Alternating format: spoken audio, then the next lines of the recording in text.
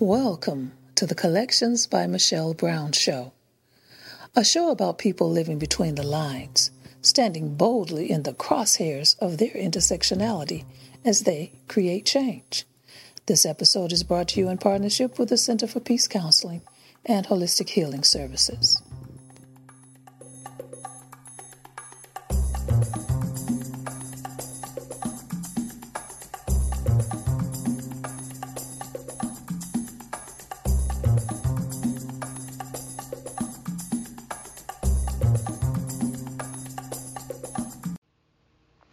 Welcome to Collections by Michelle Brown.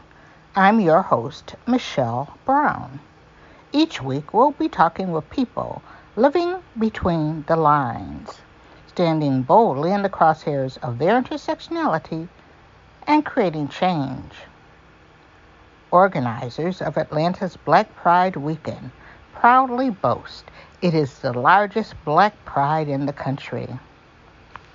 Taking place over the Labor Day weekend, it promises something for everyone, with day and night parties and over 25 events that are open to all.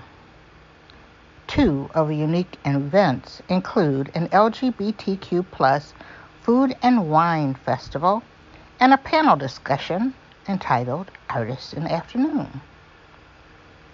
EBANMAN INC, in collaboration with Atlantic Black Pride, is launching the LGBTQ+ Food and Wine Festival, which plans to become an annual event.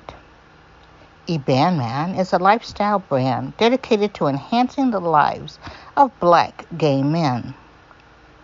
Its CEO, Tom Logan, who's based in Chicago but travels frequently to Atlanta, will share how the food, wine, and liquors were curated to shine a spotlight on foodies in the Black LGBTQ+ community.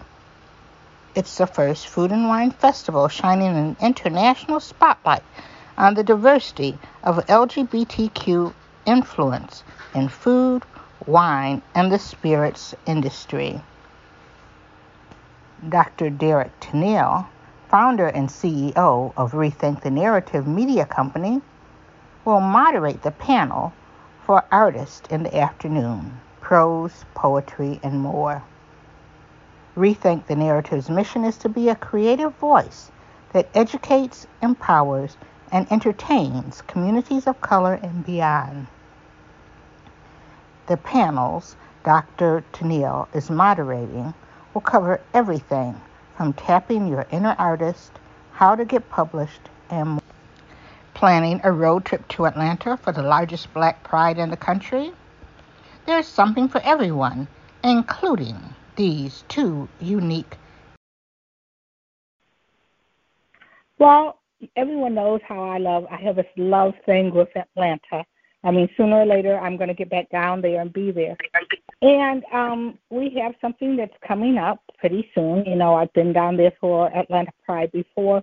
But today, we're going to talk about a couple of special events. But one of the first ones is by an organization that was founded by our guest today, Tom Logan. Tom, how are you? I'm doing fine, Michelle. How are you this afternoon? Oh, okay. I see that, you know, we have our mutual friend in Chicago, Phil Esteem, and but I know that you started out in Chicago and moved to Atlanta. How long have you been in Atlanta? Well, actually, I am still based in Chicago, but I do go back and forth to Atlanta for different events that we host. Mm-hmm.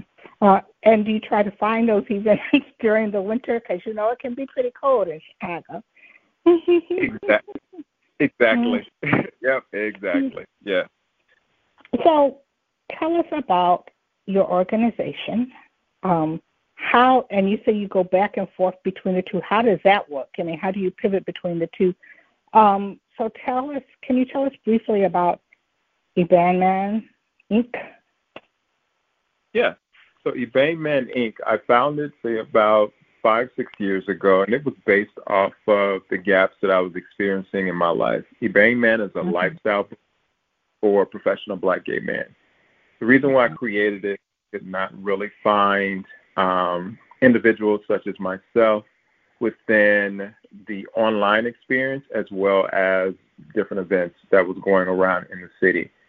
And so with the gaps, I felt like if they're not there, then let me try to create them. So it initially started off as hosting First Friday events for professional Black gay men at different venues.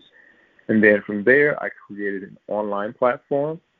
The online platform allows my company to showcase other professionals within corporate, entrepreneurs, or just everyday life that are out there being Black, being professional, being gay, just being themselves. Mm-hmm. After that, I decided that it also needs to be something outside of the current apps or social platforms that are currently out there. And so we also created an EBANMAN app. This is a social networking app. Just imagine kind of like your LinkedIn and your Facebook, where it allows you to socialize, network, connect with other individuals, travel, and resources and information that can be shared within the community.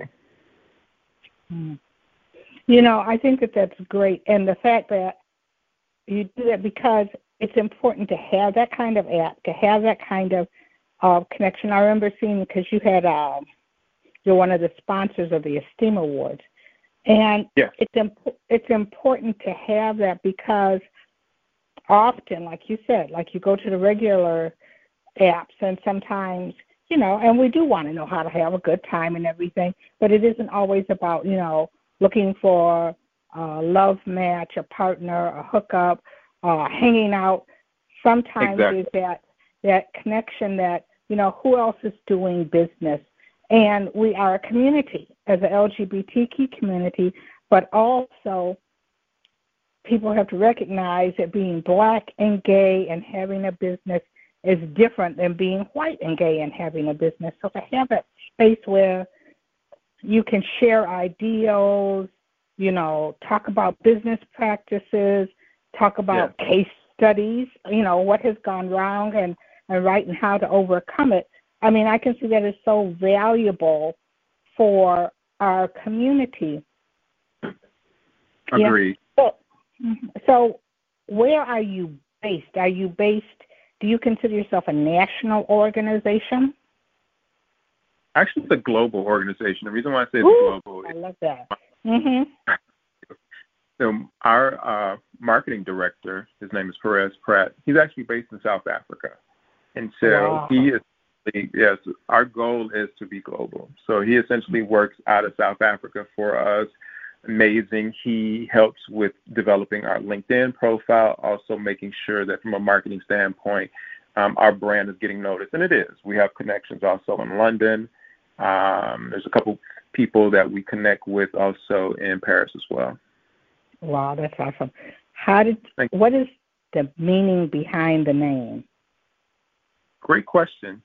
So EBANMAN stems from the word EBAN, which is an indicative word.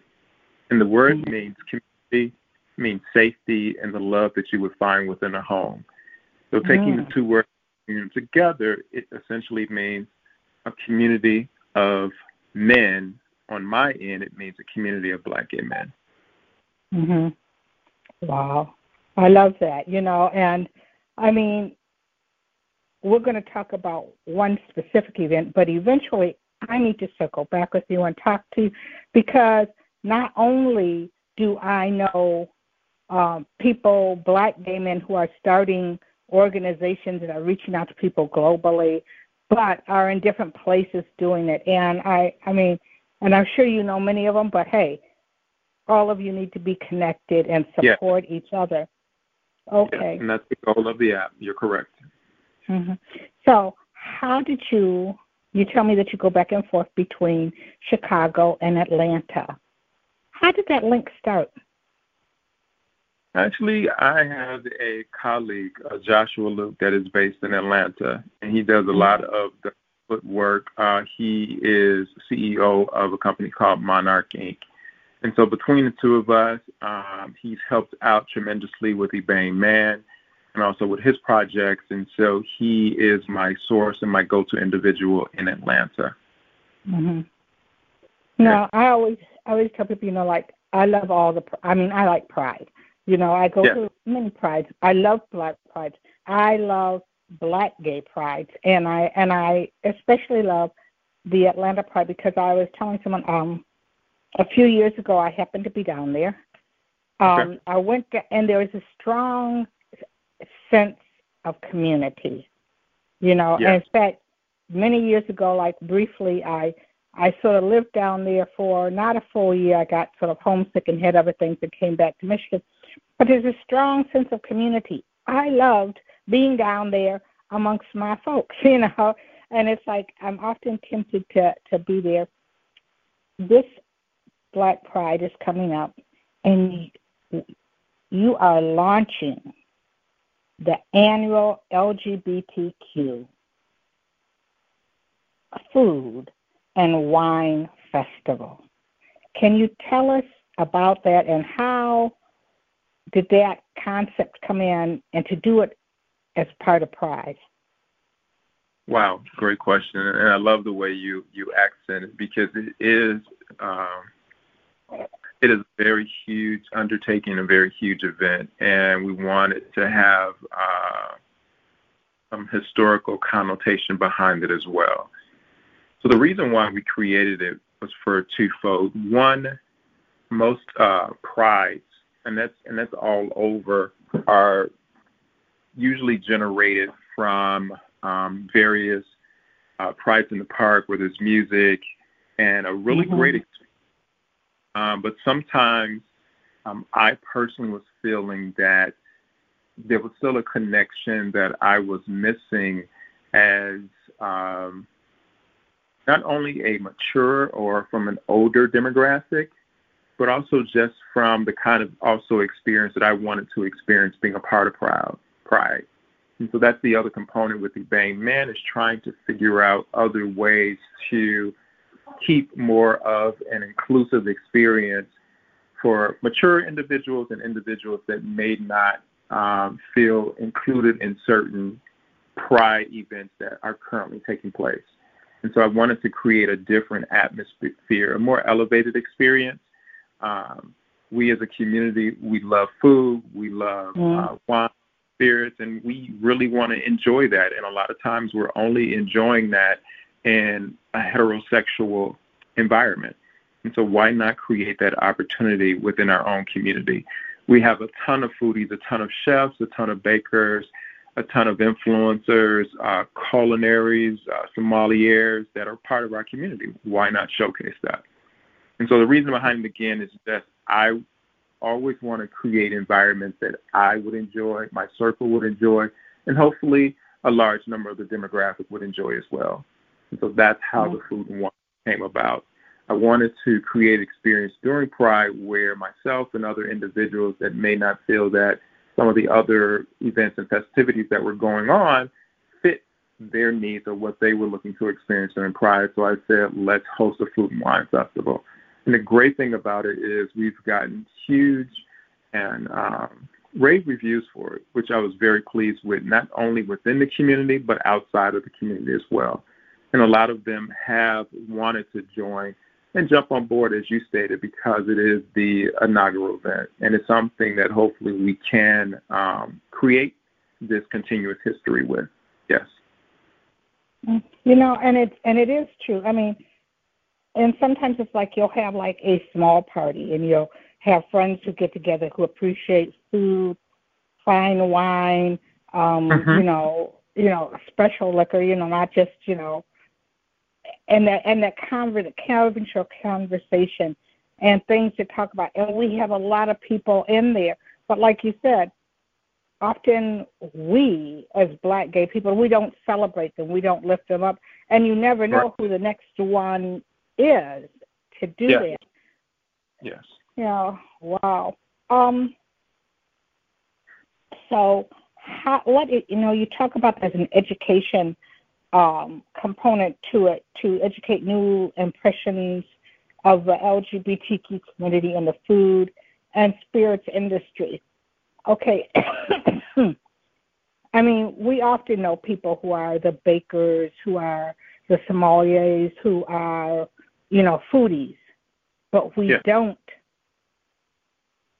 Others don't. They go like, they figure, if it's Black Gay Pride, there's going to be somebody there with a grill and, passing around whatever. But there are so many great restaurants and stuff. Who are you trying to educate not only our community, but the community at large? Great question again. Yes, actually both. So for our community, actually showcasing the different options that we have. There's some great restaurants down there. We're actually partnering with one Black gay couple. They own a restaurant called Forks and Flavors in Atlanta. They're hosting a curated experience flight menu for us on that Friday. And we're also showcasing our community to corporate America, to individuals that typically may look at not-for-profit organizations or may look at the Black gay community or LGBTQ community as a statistic. Let's start looking at us as consumers. Let's start looking at us as viable dollars and making sure that we service them. And that's, again, what EBANMAN is about, is making sure that we are looked at as consumers and how can I be the concierge to my clientele, which is the Black gay man, but also focusing on the LGBTQ community at large. And that's where the Food and Wine Festival comes in. And again, rave reviews from corporations that essentially are asking, is this your first event? We've never heard of it. Yes, we're definitely interested. So we're really pleased about, again, the positive feedback that we have been receiving. When I listen to you talk, and I also think how, we talk about representation. And often we know people who are, I have a friend who is here who is a baker, but the jobs that when she'd go in and she'd say, well, I'm interested in being, your head baker and all like that, and they would go like, yeah, sure. Well, this is where you can stop and shit. No, I have this experience.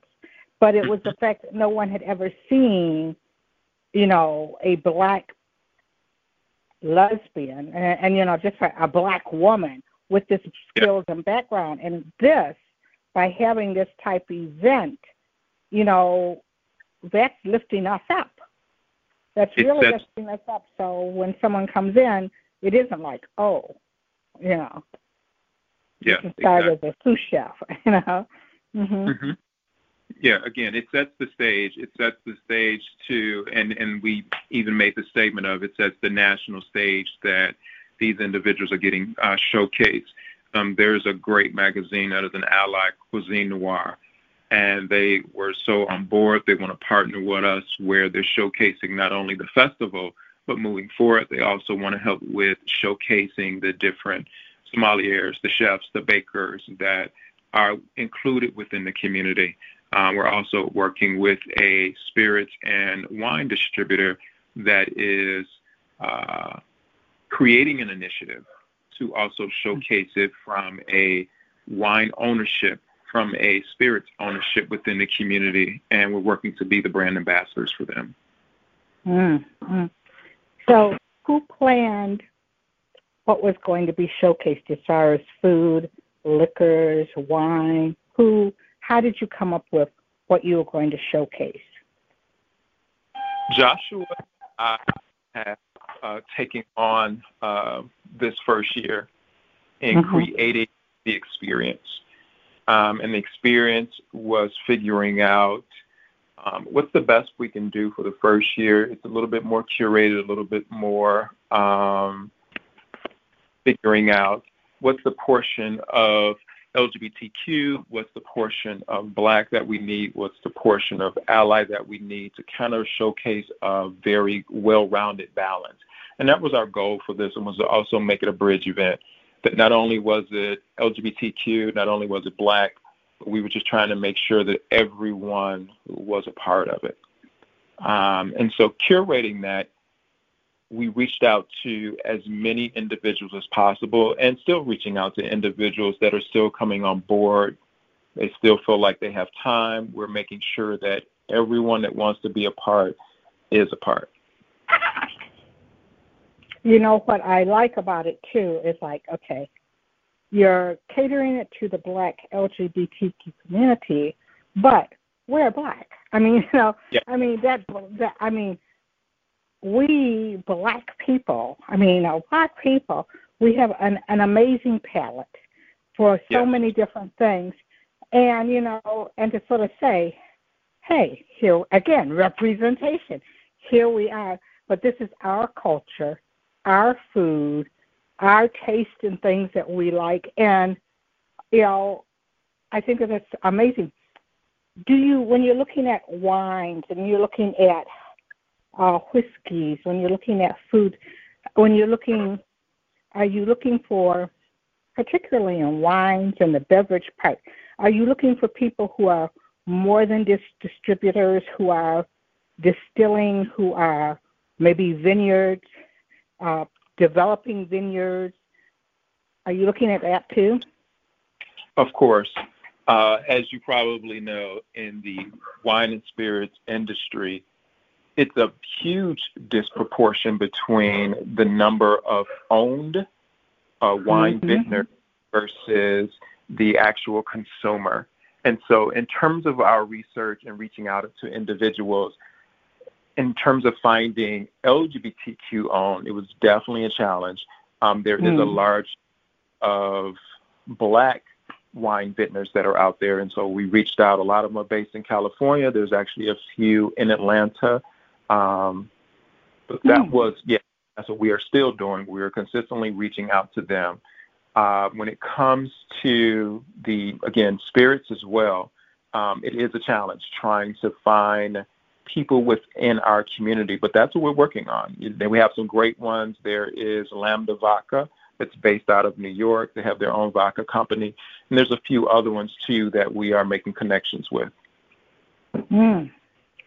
Is it your hope that in doing it and by showcasing it, it will inspire like the next generation of people who maybe right now are like, wow, I didn't know we could do that, you know, and then maybe that they will start to have restaurants, you know, develop their own, you know, more than just brews, but, you know, maybe say, hey, let's get together and buy some land, and what would it take for us to have a vineyard and take it all the way?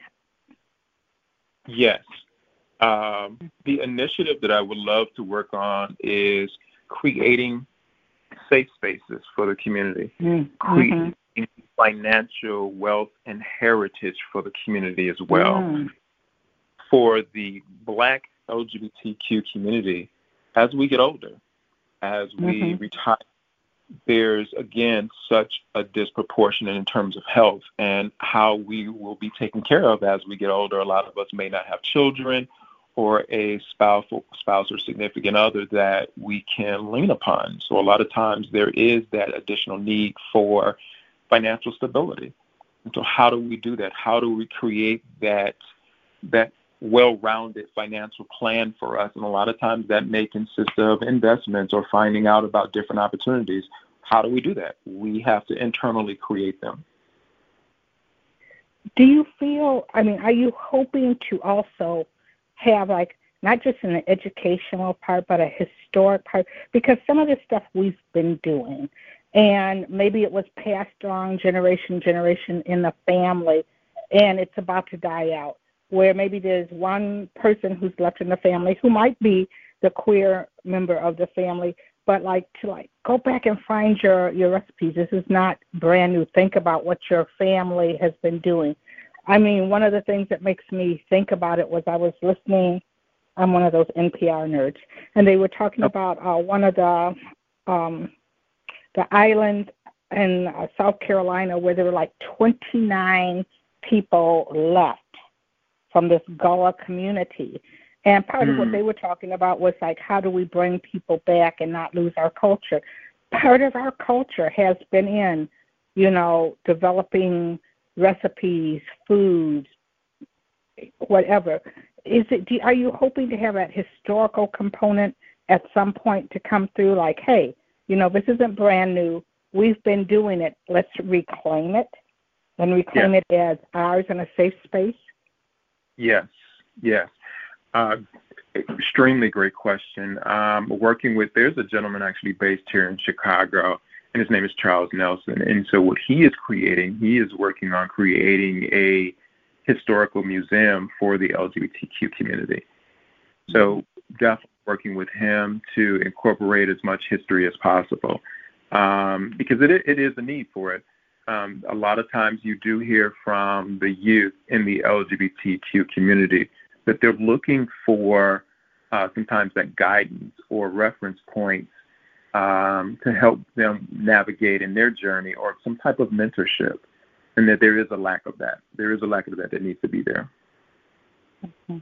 Yeah, it's funny that you should talk about, because I had just recently talked to someone who is from here in Detroit, and he's trying to collect the same thing. But I also remember talking to someone, we had Ruth Ellis who lived here, and Ruth Ellis lived to be 100, and someone did a film on it, and it showed how way back in the day, she had her own business, and, employed other people and made a safe space for us.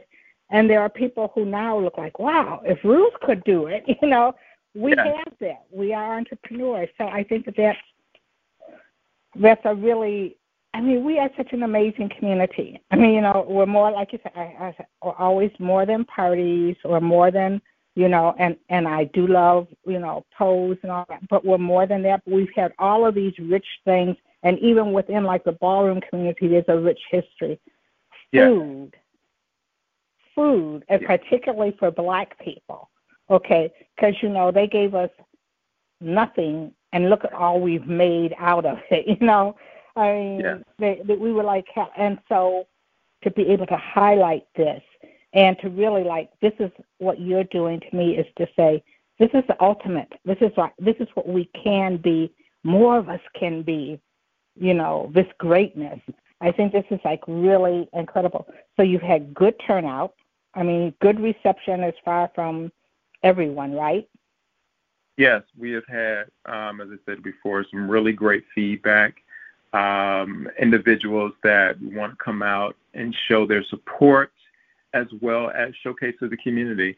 A lot of them definitely do get that buying power of the LGBTQ community. We are connoisseurs. We love the finer things. Why would you not tap into that community?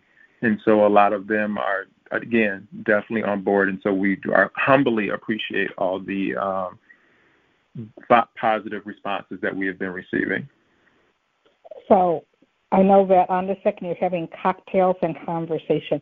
How many people are you hoping, what's a good balance? You want to have people there, but you also want to have people to have the best experience from that.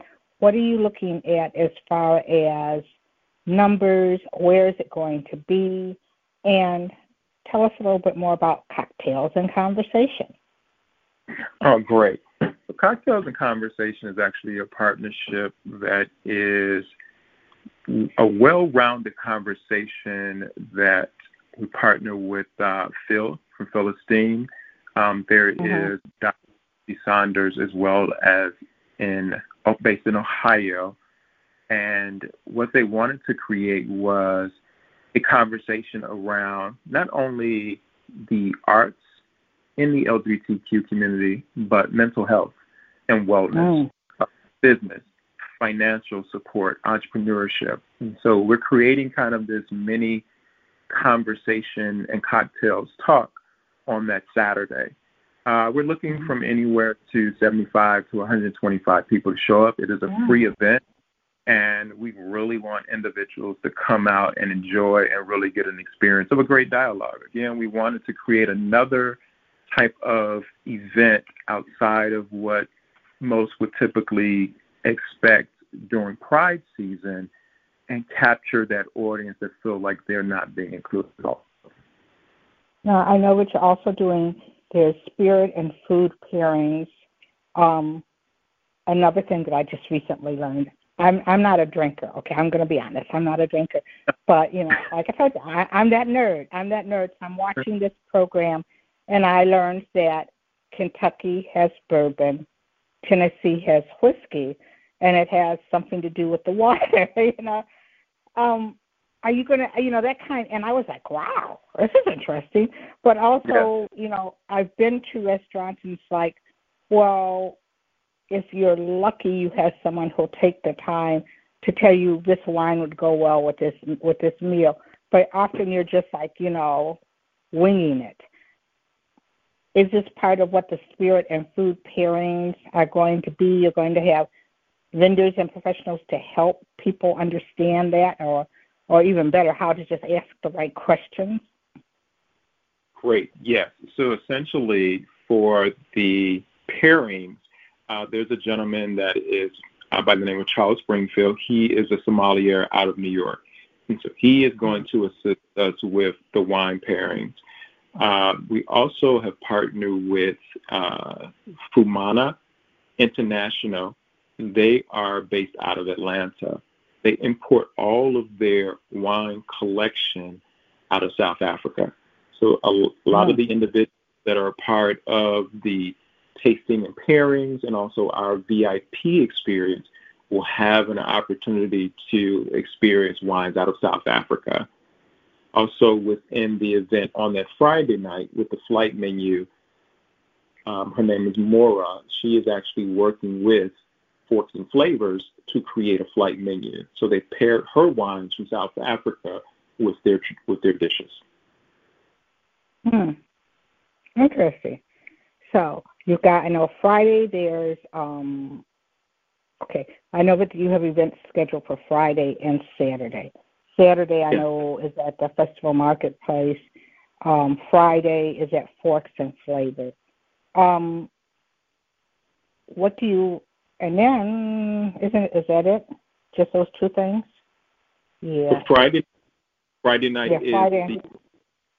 Friday is the dinner at Forks and Flavors. Saturday night is our cocktails and conversation, and then Sunday is our full day food and wine festival from 11 to 8 p.m. And what is that going to look like? Wow. So the food and wine festival is essentially, it's a marketplace of various vendors. We have about 30 to 40 vendors within the marketplace from all walks of life. We have chefs, we have bakers, the sommelier will be doing the wine pairings and tastings. We'll also have artisans, mixologists, individuals that will help curate cocktails to provide that experience.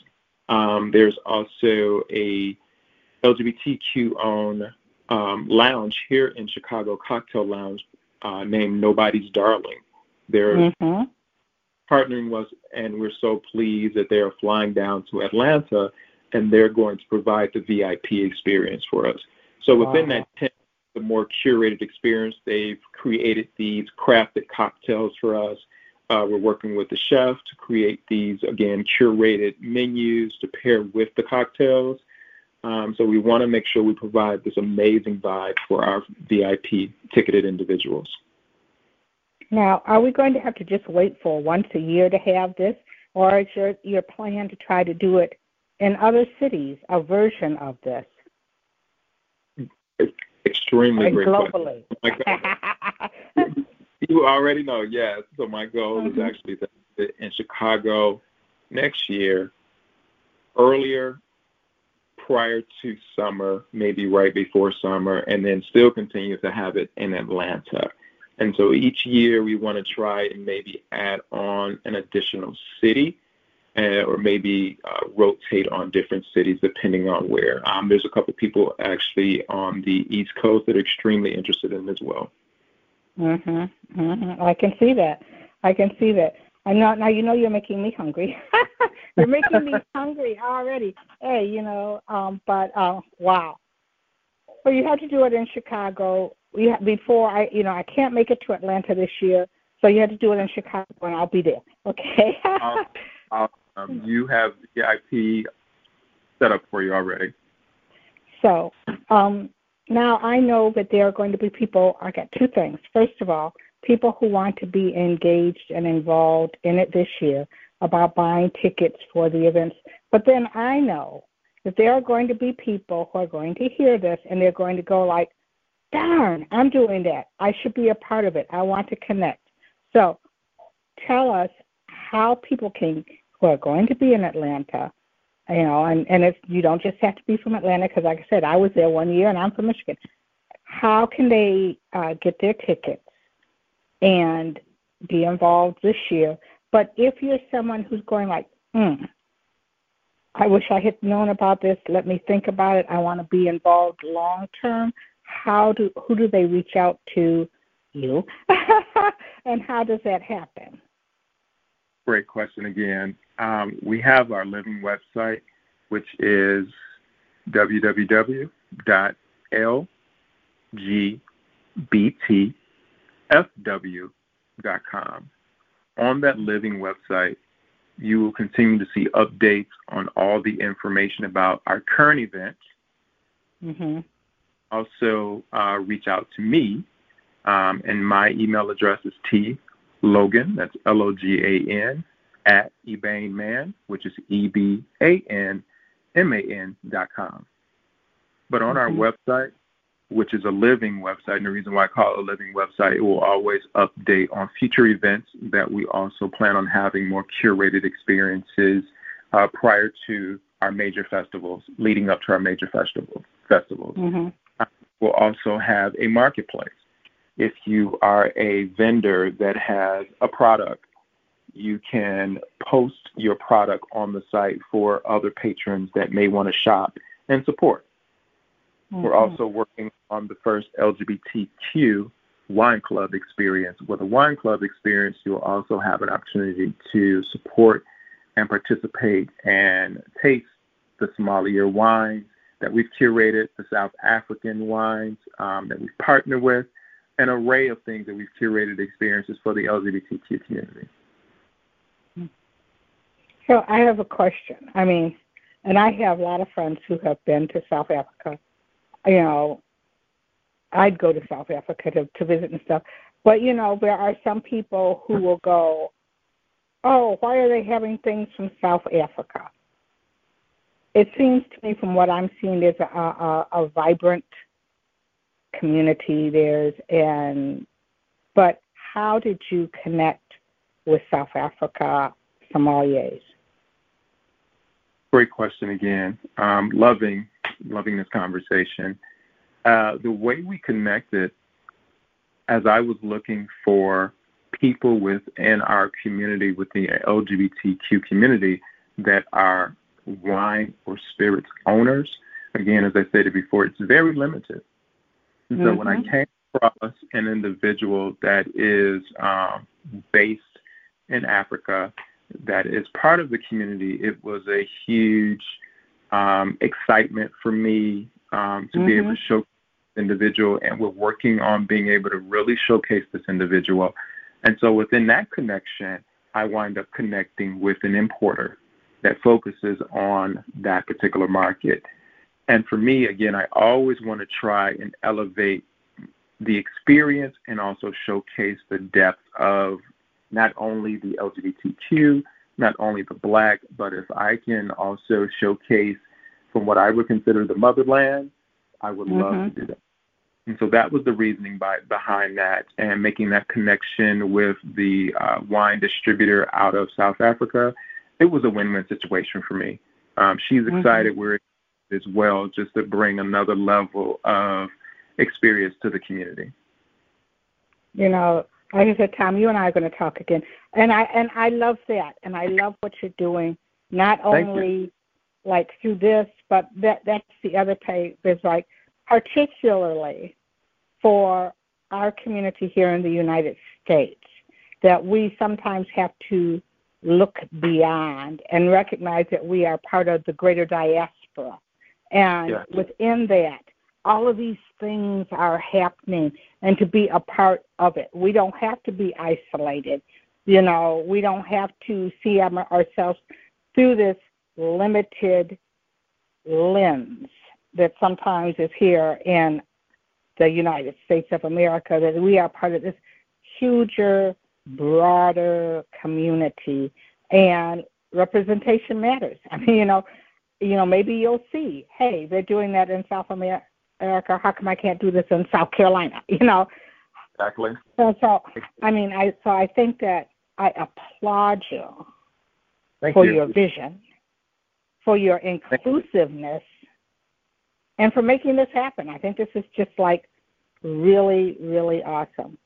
This is just like, but I should have known. Anytime Phil tells me, you really need to talk to him, and I was there at the Esteem Awards. I heard, you had like a quick blurb, and I was like, oh, and I made writing notes. So I had to circle back and talk to him. Okay. But then this came up then that gave me this opportunity to talk to you. So again, I have that for people to, and I will also, put it visually, post that. If you want to buy tickets, if you want to stay in touch, to go to www.lgbtfw.com. You've got your tickets, you've got registration. You're going to keep it up to date about events. Yeah. I think that this is just like great. I wish you the best of success. If some magic should happen that I could beam myself in there this weekend, that weekend for that, I certainly would let you know, but I don't think it's going to happen because I've got another trip coming. But, I see this. I could see you doing this in D.C., in New York, and all over, really. And it just being a phenomenal success. Congratulations on pulling it together. And I'm going to talk to you after I'm going to give you a minute to relax and unwind after this because I know it's going to be some work. I'm going to give you a minute to relax and unwind, and I'll reach out to you, and we'll talk again. Awesome.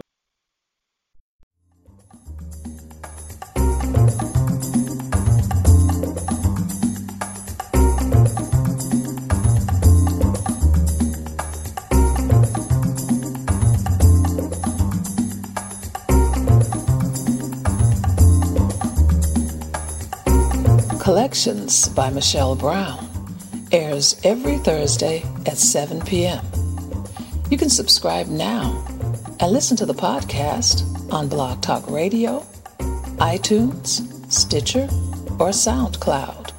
Be sure to like the Collections by Michelle Brown Facebook page and mark your calendar so you never miss an episode.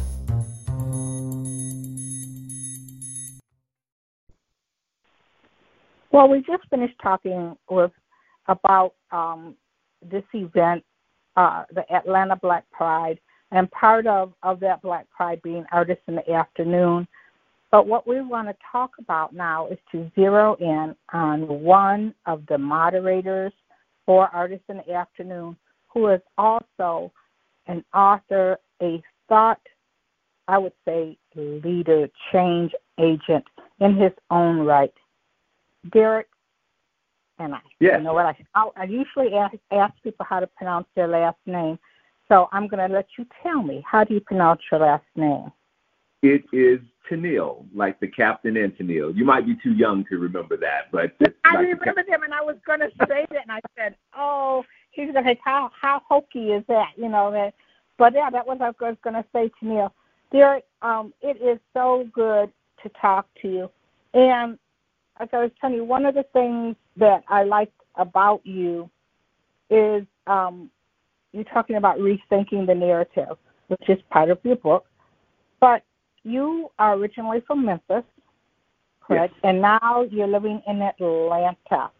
What was life like growing up in Memphis, and what was the narrative that you heard as far as who you were, what you could be, where you could go? Wow. Memphis is, of course, what I call it, the buckle of the Bible Belt. In the fact that you have a lot of mainstream denominations, or several mainstream denominations, I should say, that are headquartered in the city of Memphis, and one of them being the Church of God in Christ. And so when we say that, there's a church on every corner in Memphis, we really literally mean that there is a church on every corner. I grew up and attended church in Memphis, in one of the Baptist church, but we were, I would say, right down the street from three of the largest and most prominent Kojic churches in the city. And so growing up in Memphis and surrounded by the religiosity of the city did have a bearing on the upbringing that I indeed received. Memphis is a very a wonderful city that is was once upon a time known as America's distribution center. And that being so, Memphis is also a very polarizing city. It's very black and white. It's very, again, religious, non-religious. And so it's a struggle. It was a struggle for me to find my footing and my place as at that time a silent member, I would say, not necessarily a closeted member, but a silent member of the Black queer community.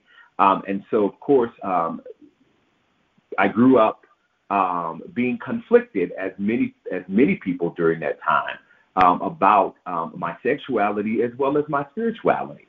And I struggled for many years in order to reconcile those two things. And when I finally got to a point of where I was able to reconcile my spirituality and my sexuality, I wrote about it in a book called Saved, Sanctified, and Same Gender Loving. And of course, that's a play on the old Pentecostal phrase, saved, sanctified, and filled with the Holy Ghost. So I took that and I just kind of wrote just a few stories about my experiences and how I came to reconcile my sexuality and spirituality. Growing up in, once I moved away, of course, but part of that was growing up in a city that is so religious and has that Pentecostal and charismatic and Baptist and CME flair all at the same time. Wow. You know, and I noticed, because I was looking at some of the other books, and I saw that Saved, Sanctified, and Same Gender Loving, and also you wrote Don't Ask, Don't Tell. And, yes. You know, and was all of this part of, okay, first of all, did you write them before or after you left Memphis? And was all of this as part of your coming to live your life authentically? Not, like you said, you know, you weren't closeted, but you weren't totally living authentically because you had these conflicts about, is this right? You know, is this wrong? I've been raised in this. So when did you write these, and were they part of that coming to the point of living more authentically and out and open? Yes. I wrote the books after I left Memphis. I didn't really start. I've always been a writer. But there was a period in time in college that I stopped writing. And I stopped writing at a particular point in time because, you know, writing makes you confront yourself, whether you're writing nonfiction or fiction. There's a portion or part of you that finds its way into the stories or the characters.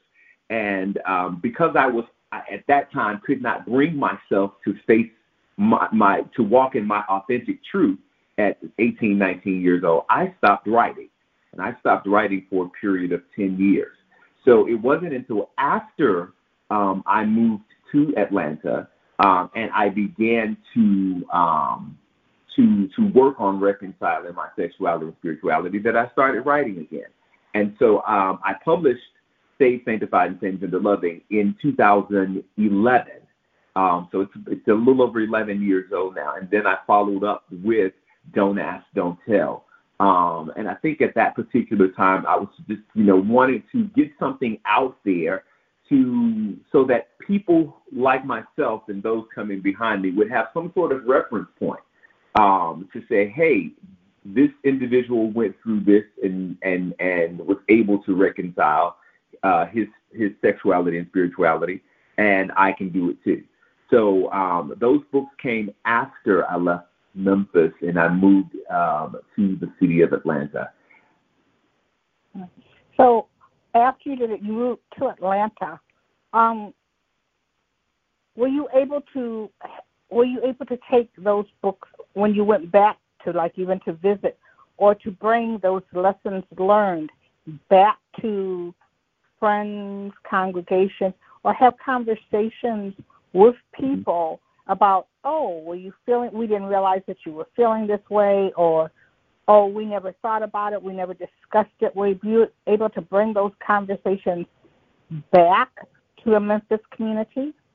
I was able to bring the conversations back, not in a, I could say a very broad manner, but there were some conversations that were had or not had. The first book, Saved, Sanctified, and Same Gender Loving, I wrote it in such a way that unless, and I also published the first version under pseudonym. So unless you knew me, unless you knew the situation, you did not know who I was referring to unless you were quite, unless you knew me. So I didn't use specific names in the book. I gave generalities, but nevertheless, I knew exactly who I was referring to. And I did have some conversations with some people, and I did go back and have a couple of book signings and participate in a few events in the city of Memphis after I published the book. So it did open up quite a few doors in the, I would say, the community at large, but in terms of the church community, still very limited, still very closed in terms of that. And I don't think, I think things are shifting and changing, but I'm not sure how much they have in the city in the traditional church. Mm-hmm. So you've got another title. I sort of look at your titles. You also have, like, Grown as Men, An Inconvenient Truth. So, yeah, Grown as Men was, most of my books are autobiographical in nature for the most part, more self-help. And so Grown as Men was my attempt at writing fiction again, because I had not written fiction in so long. So I wanted to take those dynamics of what I had experienced growing up as a young person in the church, as a young minister in the church, and I wanted to let's see how far I could push the envelope. And so I'll tease it out just a little bit, and I've only released what I call one mini story of that series. But the two main characters are both preachers, and they're in love with each other. And so they're struggling with whether or not to live openly and authentically. One of the preachers is the assistant pastor at his father's church, and even though his parents know about him, it is a case of don't ask, don't tell. Whereas the other, his fiance, is very comfortable with who he is, and he has all but divorced himself, from lack of a better term, from traditional church. So there is this struggle when they become engaged as to, how we're going to live our lives authentically. Wow. So, yeah, I know. And I know that often, and I talk to other people sometimes, like, they say, well, I wanted to tell this, but, I wrote it like sort of fiction. But did you have people, like you said, people who knew, but when did, and especially the one that you wrote and you didn't use your own name, what made you go back and say, hey, I'm claiming saved, sanctified, and same gender loving? What made you decide to go and claim that? I was driving down I-20 here in Atlanta, and Spirit said to me, do not use your pseudonym again. And I was like, huh? And so that was it wasn't a conversation between me and Spirit. It was more like okay. And so when I printed the second edition, after I went back and made some edits, then I put my name on there. The style in which I wrote the book is still the same, but I put my likeness, I gave a little bit more detail about my biography on the back of the cover. So I fully owned my truth and fully owned my work. Sometimes, when we, I was trying to figure out, I guess, in using a pseudonym, it wasn't to bring shame or anything upon anyone, but sometimes we have a tendency, whether we realize it or not, to protect our abusers. And I believe that, in a sense, that's what I was trying to do. I was trying to protect the very people that had a hand in these stories. And so and then it didn't allow me to walk in my truth authentically. Mm-hmm. Wow. So, yes. So like the Spirit came and said, don't do that again. Yeah.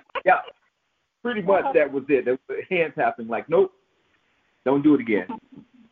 Mm-hmm. You are who you are. Not a little suggestion, like maybe you should. Don't do that. No. Oh, wow.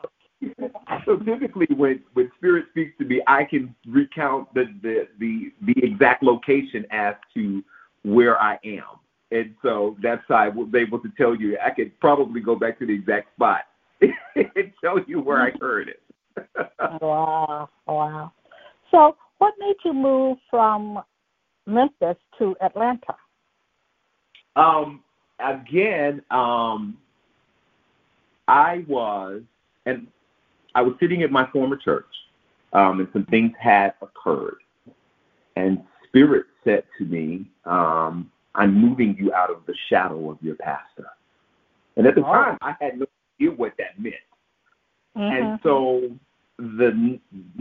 over the next maybe few days after that occurred, Atlanta just kept coming up. And I thought it was me. I thought that everything that had happened and transpired and had gone through, that I was the one trying to run away from some things. And so I didn't really talk to anyone about what I was contemplating.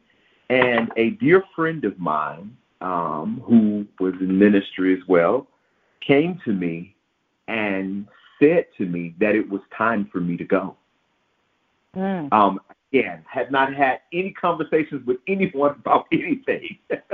And at that point, it was confirmation for me. And so over the next, I believe it was year or so, I began to make preparation.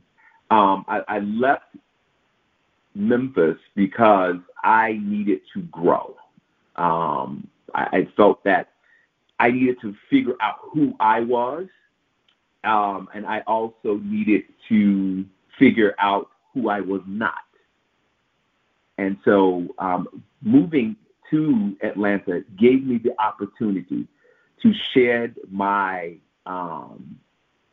religiosity and to just be Derrick, because I had for so long and for 7 years wrapped myself in being, at that time, Minister Tennial and then Elder Tennial. I didn't know who Derrick was.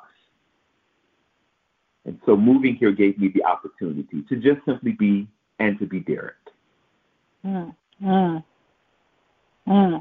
Wow. I mean, it seems like I said you got kicked out the crib. It was like it's time for you to go. It's time for you to go. Yeah, and you need to go, and it's time for you to claim your name. Yes. Was this the beginning of Let's Rethink That Narrative? I would like to think so, because before we even made it to this iteration of Rethink the Narrative, there were some other business ventures that I kind of played with that had the same kind of flavor, but I didn't quite grow into. I wasn't quite ready for them. A lot of this, when I came to Atlanta, I came to Atlanta not only to find myself, but I also, when I came, enrolled in a doctoral program. And so working on my doctorate changed my perspective on a lot of things. It really opened my mind to how I was seeing the world and part of my transformation. And so with that, I began to evolve, and this whole notion of I'm a narrative researcher. So this whole notion of the counter story and the counter narrative began to permeate my being. And so that's where Rethink started to come in at. And then, of course, the spiritual community that I became a member of here in the city. Again, we were progressive, Christ-conscious, spiritual community that, that was challenged. The pastor challenged us to think and then think again. So the first iteration of my company was called Let's Rethink That. And then as I began the vision began to expand, I changed the name to Rethink the Narrative, keeping the same premise of thinking and then thinking again about what it is you believe and perceive.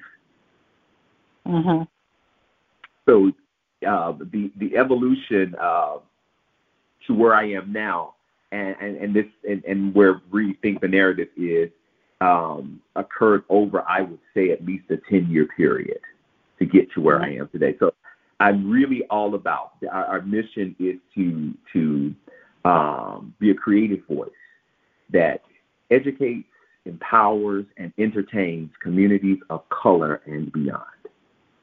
And I mean, it's like you've done a lot of stuff. Okay, but how did, as you were starting to rethink your narrative, you're doing motivational speaking. I mean, did you find that your message started to change as you were rethinking for you? Oh, absolutely. Absolutely. There was no way I could stay the same and go around teaching and preaching about rethinking the narrative, and my narrative was the same. And so, yes, as I went around the country, I began to, again, give people what the transformation that I had been through. I began to talk about that, and I still talk about that. That is part of my message and what I encourage people to do. And so, yes, there's no way I could have stayed in some sort of traditional box while trying to teach people to come outside the box. So, yes, I evolved, and I took people on that evolution with me. And I'm still taking people, hopefully, those who are open to rethinking the narrative on that journey with me. What I liked about that, and often, when I talk to people, I mean, not just like on this show, but I have been in different employment situations, counseling type things, and I mean, and often what I think about is, I can recall at one point I was in HR position, and there would be, I remember this woman coming in who had no narrative, really. If you asked her, well, what can you do? I mean, it was just like she didn't see herself. She didn't look at her life and see the narrative of her life and define herself by that. Because when she did that, there were so many skills and talents and abilities of what she could reach for were far more than what she came in with. Yes. And often I'll talk to someone, and it's like you say, well, tell me about you. And or I'll ask them, like, they'll send me a bio, and all it is like, I worked here, I worked there, I worked there. But you're so much more than that. Yeah. What do you tell people about claiming, developing their narrative? Two things. One, we have the identity that is assigned to us, but we also have the identity that we give ourselves. And part of that, I ended up writing a little short book about that as well, entitled "Yes, I Can." And Yes, I Can is all about celebrating yourself and understanding and knowing that you have the power to recreate the reality that you want to see. If you don't like it, what you're seeing, then recreate it. And you can do that as many times as you want to and need to in order to become the person that you were designed to be before the foundations of the world was laid. So that is the core and the foundation of who I am and what I do in terms of, hey, if you don't like it, recreate it. And if you don't like that, guess what? Recreate it again. So it's this whole power of manifesting and manifestation that we don't, a lot of times, we're more powerful than we give ourselves credit for. We're more powerful than we imagine. As I do subscribe to the notion and the old scripture that as a man thinketh in his heart, a man or woman, or as a person thinketh in their heart, so is that person. And then there's life and death in the power of the tongue. So we shall have whatsoever we say. We are that powerful that our words, whatever we say, the universe has to bend and respond and create, whether it's positive or negative. The universe will create whatever we say. We are that powerful. So once I understood that within my own life, I began to recreate the reality that I wanted to see. And trust me, it's a lot. I like what I see 20 years later that I did 20 years ago. Well, really, it's like you want to be, it's like a journey. And you want to see, like you say, that you're going and accomplishing and doing things. Do you ever have someone who maybe has not seen you in a while? Do they ever go like, wow, how did you get here? You were, you were quiet, you were shy, you were questioning, and now here you are, and you got the nerve to be out here trying to tell other people to do the same thing. Do you ever have people come up there and, like sort of, challenge you, like, what is your lane? Yeah. The funny part is it is indeed people that knew me way back then, but the funny part is it's also people who are close to me, who were close to me way back then as well. I was the very traditional one. I was the one who took the Bible very literal.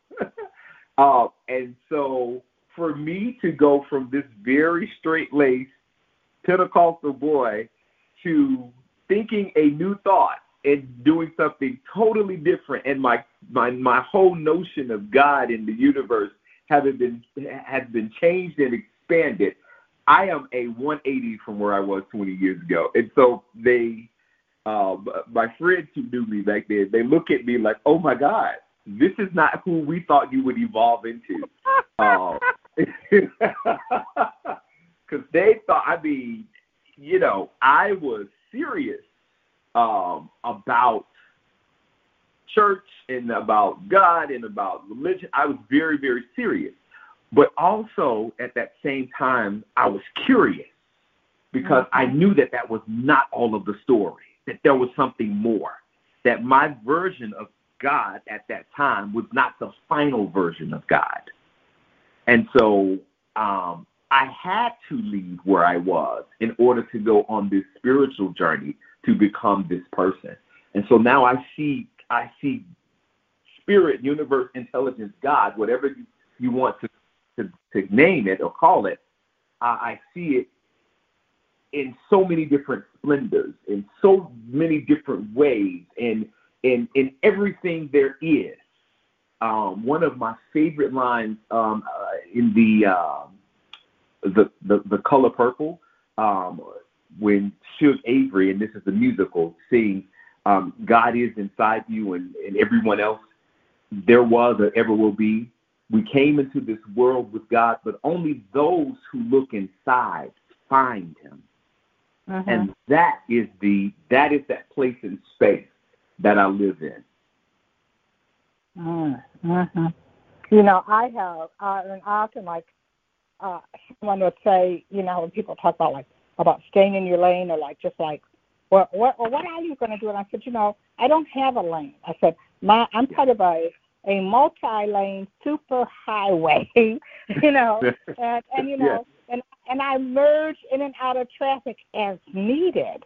And people are, you know, because often, how important it is, to me, is in claiming your narrative and thinking about your narrative, because often I have found that, I'll show up at something and people want to put me in this box. Yes. And, you know, it's no, you know, I mean, I might bring it through this, but I've got other things to do too. Do you find that, you know, I mean, I know that you've been an educator, you've been a motivational speaker, you've done all this, that often when you show up, people want to, okay, well, Dr. Tennial will be talking about he's this, that, and the other, and we're expecting boom, and want to put you in a box? Yes. People want to put me in the box, but I figured out a long time ago that, especially when I started to walk into this acceptance of my sexuality, that box that I had was blown to smithereens. So yes, but people still want to put me in that box. And depending on the environment, you know, I try to meet people where they are, because some people cannot eat the food that you are serving because they're not ready to. And so I try to give people a lot of times what they can handle, depending on what their appetite is. I know the consciousness that I'm able to eat from, and I'm still constantly going and exploring and saying what more is there. But yes, there are people who try to keep me in that box. But there's enough of them to know that, I can only go so far with you when it comes to certain strings of thought. I can only go so far. Not really. Sometimes it's you know, okay, and it's all right, okay, well, wait a minute, you know, wait a minute, because you don't want to be, you know, I don't want to suck all the air out of the room with my big ideals and my big thoughts, but I do want to be that breath of fresh air that not only brings in my ideals but stimulates others to do what they're going to do. So, you know, so when you kept going and you've gotten now, it's let's rethink that. Is that a organization? Is that your business name, or is that something that people can come to and get ideas from? What all do you do under the banner? Yes, REThink the Narrative is my organization. It is a media company, and so we're in the process now of developing projects that really cause people to do exactly what the name says, to rethink. We recently completed, and we're in the process of still editing and trying to get some other things done, a docuseries entitled Queer and Authentic, or Q&A. My name is, and my pronouns are. And we explored the stories of several individuals on their journey to reconciling basically their sexual and gender identity in today's society. And so that's one of the things that we're working on. And then there's another docuseries that I've got planned that will deal with an aspect of mental health within our community. So we're looking at doing some more exciting and wonderful things. So also in addition to that, the company, we also publish other authors. So we have quite a few authors under the REThink the Narrative wing, and then their work is, again, the whole premise of pushing the envelope and thinking and then thinking again about what people believe and perceive. And in addition, we have some traditional thinkers that are under the REThink the Narrative umbrella, but we also have some people out there that push the envelope in terms of this whole space and place, especially where spirituality is concerned. So we covered the gamut, and I'm looking forward in the coming months and years to pushing the envelope even more relative to getting people to think and then think again about what they believe and perceive. You know, I was looking at the book Rethink Freedom, Personal to Political, and I noticed that one of the contributors is someone that I know, John Trimble. And how did you determine the contributors to this work? I just simply put an all call out to, I think, on Facebook at that particular time. And whoever responded, I gave them the title or the concept behind the book, but I did not tell them what to write. So I would like to think that Spirit orchestrated everything, and the stories and poems that came in simply fit. And that's how we got to where we are with that particular piece. Wow. So it wasn't a, hey, I need you to write this, I need you to write that. Nope. You do what Spirit tells you to do and how you feel led. And it all came together. Was it difficult to say, okay, these are the final ones, or, you know, this one really gets it, but, you know, or maybe like, this one isn't saying it the way that I would, but I get it? No, there was of course, there was some editing that occurred, but in terms of changing of concepts and ideas, no.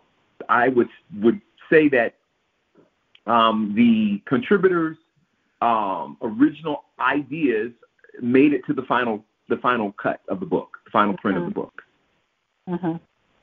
Wow. Okay, well, we're going to take a slight break, let people stretch their legs, and and I'm going to tell you right now, we will talk again, because I think there's ways that we have a bigger conversation to have than what time today does. But I want to talk about an event that you're going to be involved in during Atlanta Black Pride, Artists in the Afternoon. So I'm going to take a pause for the cause, as they say, and we'll be right back. All right.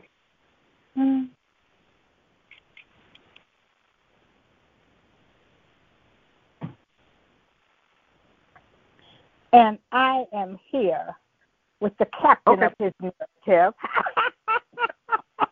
Dr. Derrick Tennial. You know, I had to get that in at some point. I couldn't resist. You know, that's funny. That's how I get people to remember my name all the time. You know, I had to get it in sometime. You know, one of the things that you're going to be involved in, and we've been talking about Pride in Atlanta in September, is you are going to moderate a panel, and it is called Cocktails and Conversations, Artists in the Afternoon. You're going to have prose, poetry, and more. And I'm looking, you know, I always look. I mean, just like on the book, I saw John Trimble. Here I see a good friend of mine, Tim West, poet and author, Dr. Cedric Bridgeforth.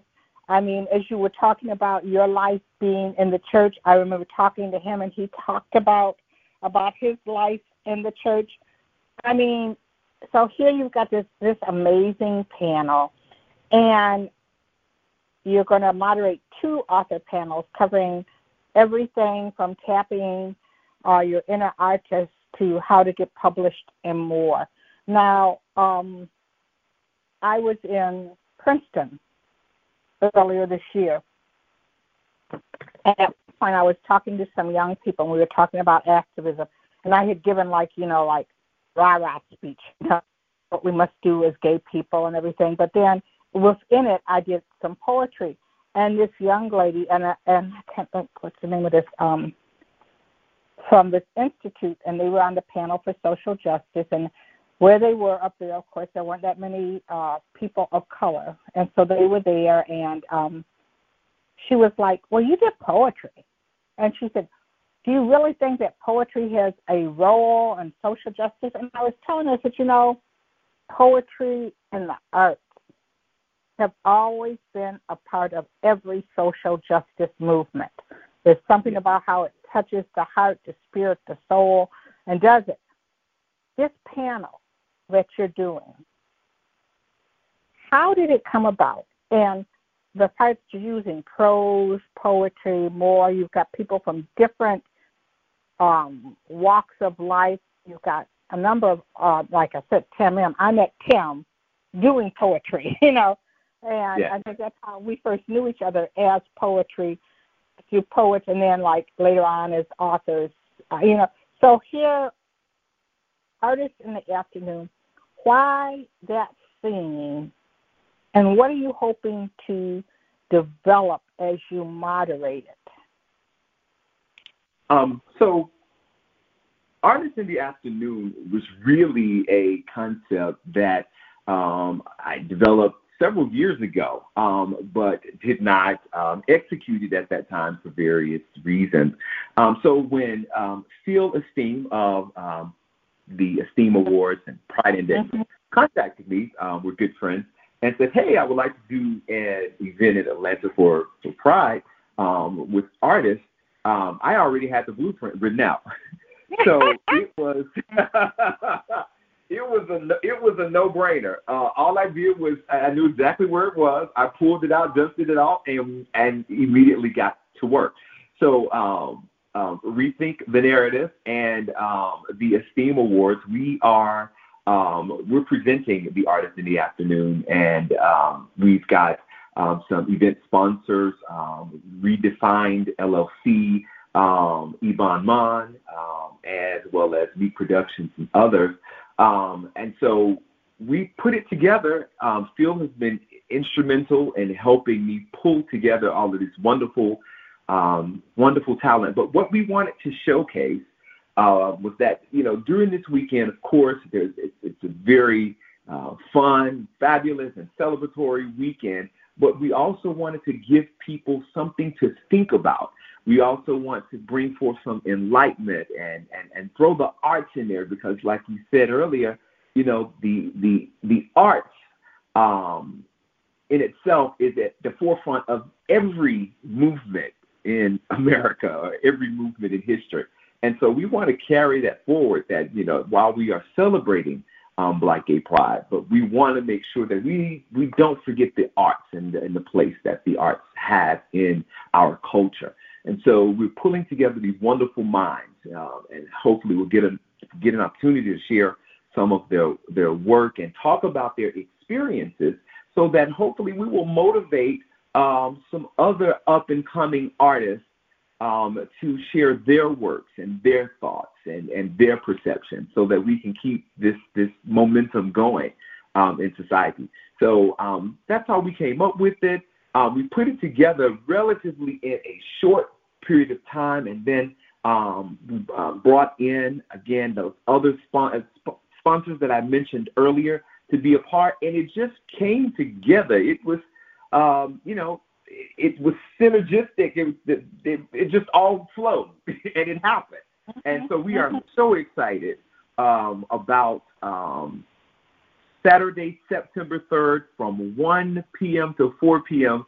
at the Metro Library at 1332 Metropolitan Parkway here in Atlanta, where we're going to have those panels. I will moderate the first two sessions, and the third session, which is the and more that we mentioned on the flyer, which is mental health, wealth, and love, will be moderated by Redefine founder and CEO, Dr. Jesse Sanders. And we will talk about how mental health plays a part in our ability to build wealth and to have successful and loving relationships. Mm-hmm. You know, one of the things, you know, because I often think about our narrative, and I can recall a few years ago, I was on an authors panel at DC Pride, and we were talking about writing, and there were a number of young, and that actually they were mostly primarily Black gay men, but there were one or two lesbians, and they were talking about, like, some of them said that some of the things that they wanted to write, that they didn't, because when they went to whoever was going to publish, it was like, particularly if it was for a gay man, they were looking for a very sexualized story. Mm-hmm. And some of the women talked about how, well, they wanted that, again, it was like you sort of got lost, you were drawn to the dark side, you had your affair with a woman, but then you got Jesus, and then you went back to you know, to living your best life. And they said, well, they felt that if they didn't give in to what whoever it was publishing people that they were going to, that, you know, well, they'd have no success. And I know like Tim, I know Cedric, I know Logan Childry, I know a lot of other people who went ahead and wrote something to say what they wanted to say, to tell that true story. I know that you've done that. Part of your moderation on your panel is going to talk about how to get published. And again, like, to me, if we claim our narrative, if we say, no, that is not the narrative of Black queer people, you know, and our lives are bigger than that. Yeah. And we want to tell these stories, that then there'll be a publishing market. But what do you say to young creatives who see that, okay, either if they're writing something, or I know people who are musicians and they say, well, if I don't show myself in this way, I won't get a video, I won't get shown, I won't get play. What do you say to them about holding on to their narrative, and how do they then get published, get what they, you know, be able to make a living? You know, they might not become Beyonce rich, but, you know, they won't be on the corner with a guitar and a cup, you know? Yes. One of the things is, and I thought about this when I wrote the first book, Saved, Sanctified, and Same Gender Loving. It was all for the audience of one. And what I mean by that was, it was for that one person. If it was just that one person that was like myself, that was struggling to reconcile their sexuality and their spirituality, if I only helped that one person, then it was all worth it. And so a lot of times you have to go into it with that mindset. The first person that I helped was me. As you probably heard, that the message always comes to the preacher first. Well, it came to me first, so I had to disseminate that. But I was able to give it away. And I trust the universe to take that story to whomever, wherever, whoever needs it. So I didn't necessarily, worry about that. And I would encourage them, don't worry about the audience, if there's an audience for it. If Spirit allows you to conceive it, then there's an audience for it. Just put it out there and see where it goes. Publishing in itself, there's so many avenues because there's so many ways to do it now, and with the advent of the internet and the expansion of the internet, self-publishing has hit the roof. There's so many ways to do it and so many avenues to get your book out there. And so that was the route that I chose to take, again, was the self-publishing route, because I was not sure, how well received my story would be. But nevertheless, I wanted to get it out there. And so I used my own resources and did my own work in terms of how could I self-publish this book. So for me, I did not go the traditional route of trying to go through a traditional publishing company. I did self-publish, and there are a lot of wonderful self-publishing operations out there to help young artists get their books out there, to get their stories out there. Mm-hmm. Yeah, I mean, it's a whole different world than what it is. So like you said, as you publish it, and I've met people who initially, the first version, they self-published, and then it got picked up later on, I mean, perfect example, Andrea Jenkins, who, I don't know if she's a trans activist, but she's on the City Council of Minneapolis. She was the first openly trans woman to be elected, and then she was elected president of the City Council. But when I met her, it was through poetry.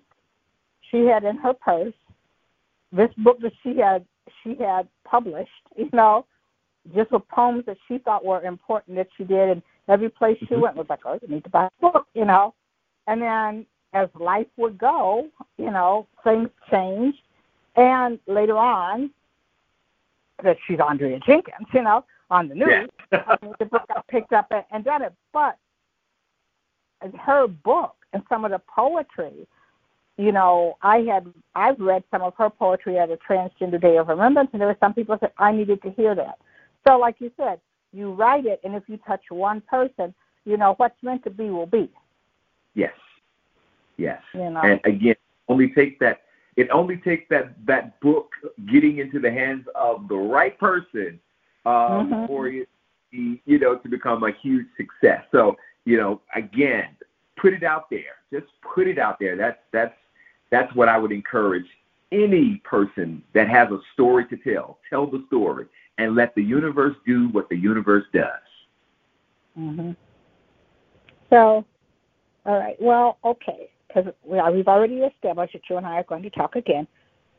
If someone for the conversations in Atlanta, how do people find out about it? I know that it is on the LGBTFW.com website under events. I know it's there.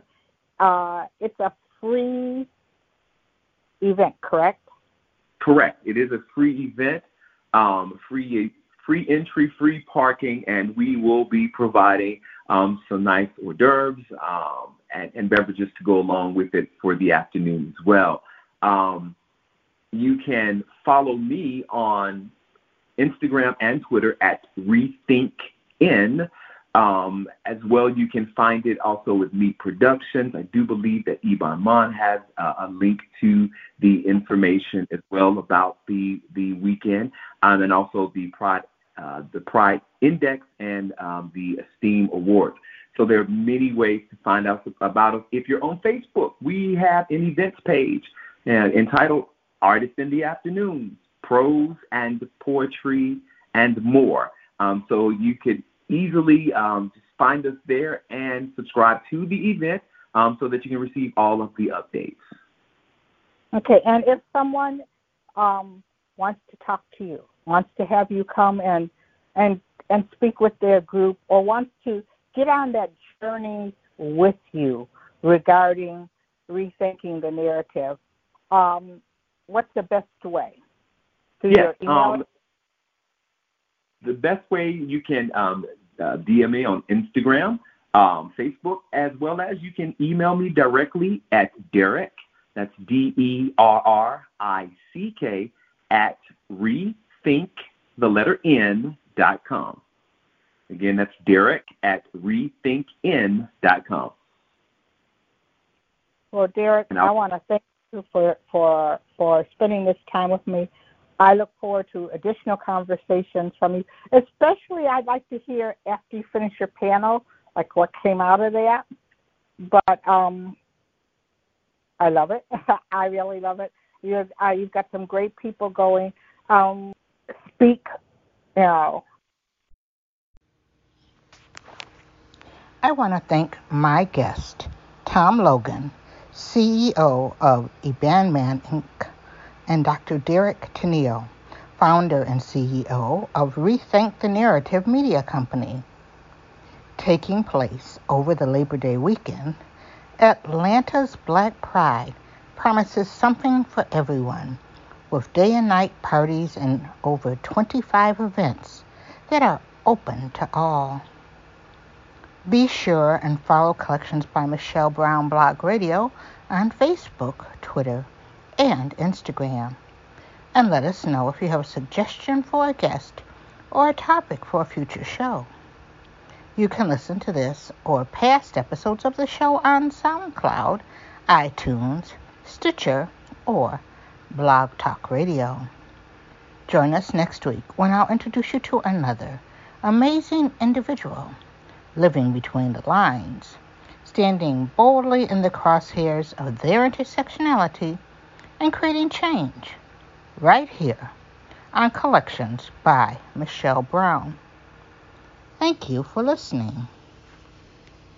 Hey guys, it is Ryan. I'm not sure if you know this about me, but I'm a bit of a fun fanatic when I can. I like to work, but I like fun too. It's a thing. And now the truth is out there. I can tell you about my favorite place to have fun. Chumba Casino. They have hundreds of social casino style games to choose from with new games released each week. You can play for free anytime, anywhere. And each day brings a new chance to collect daily bonuses. So join me in the fun. Sign up now at ChumbaCasino.com. No purchase necessary. VGW Group. Void where prohibited by law. See terms and conditions. 18+.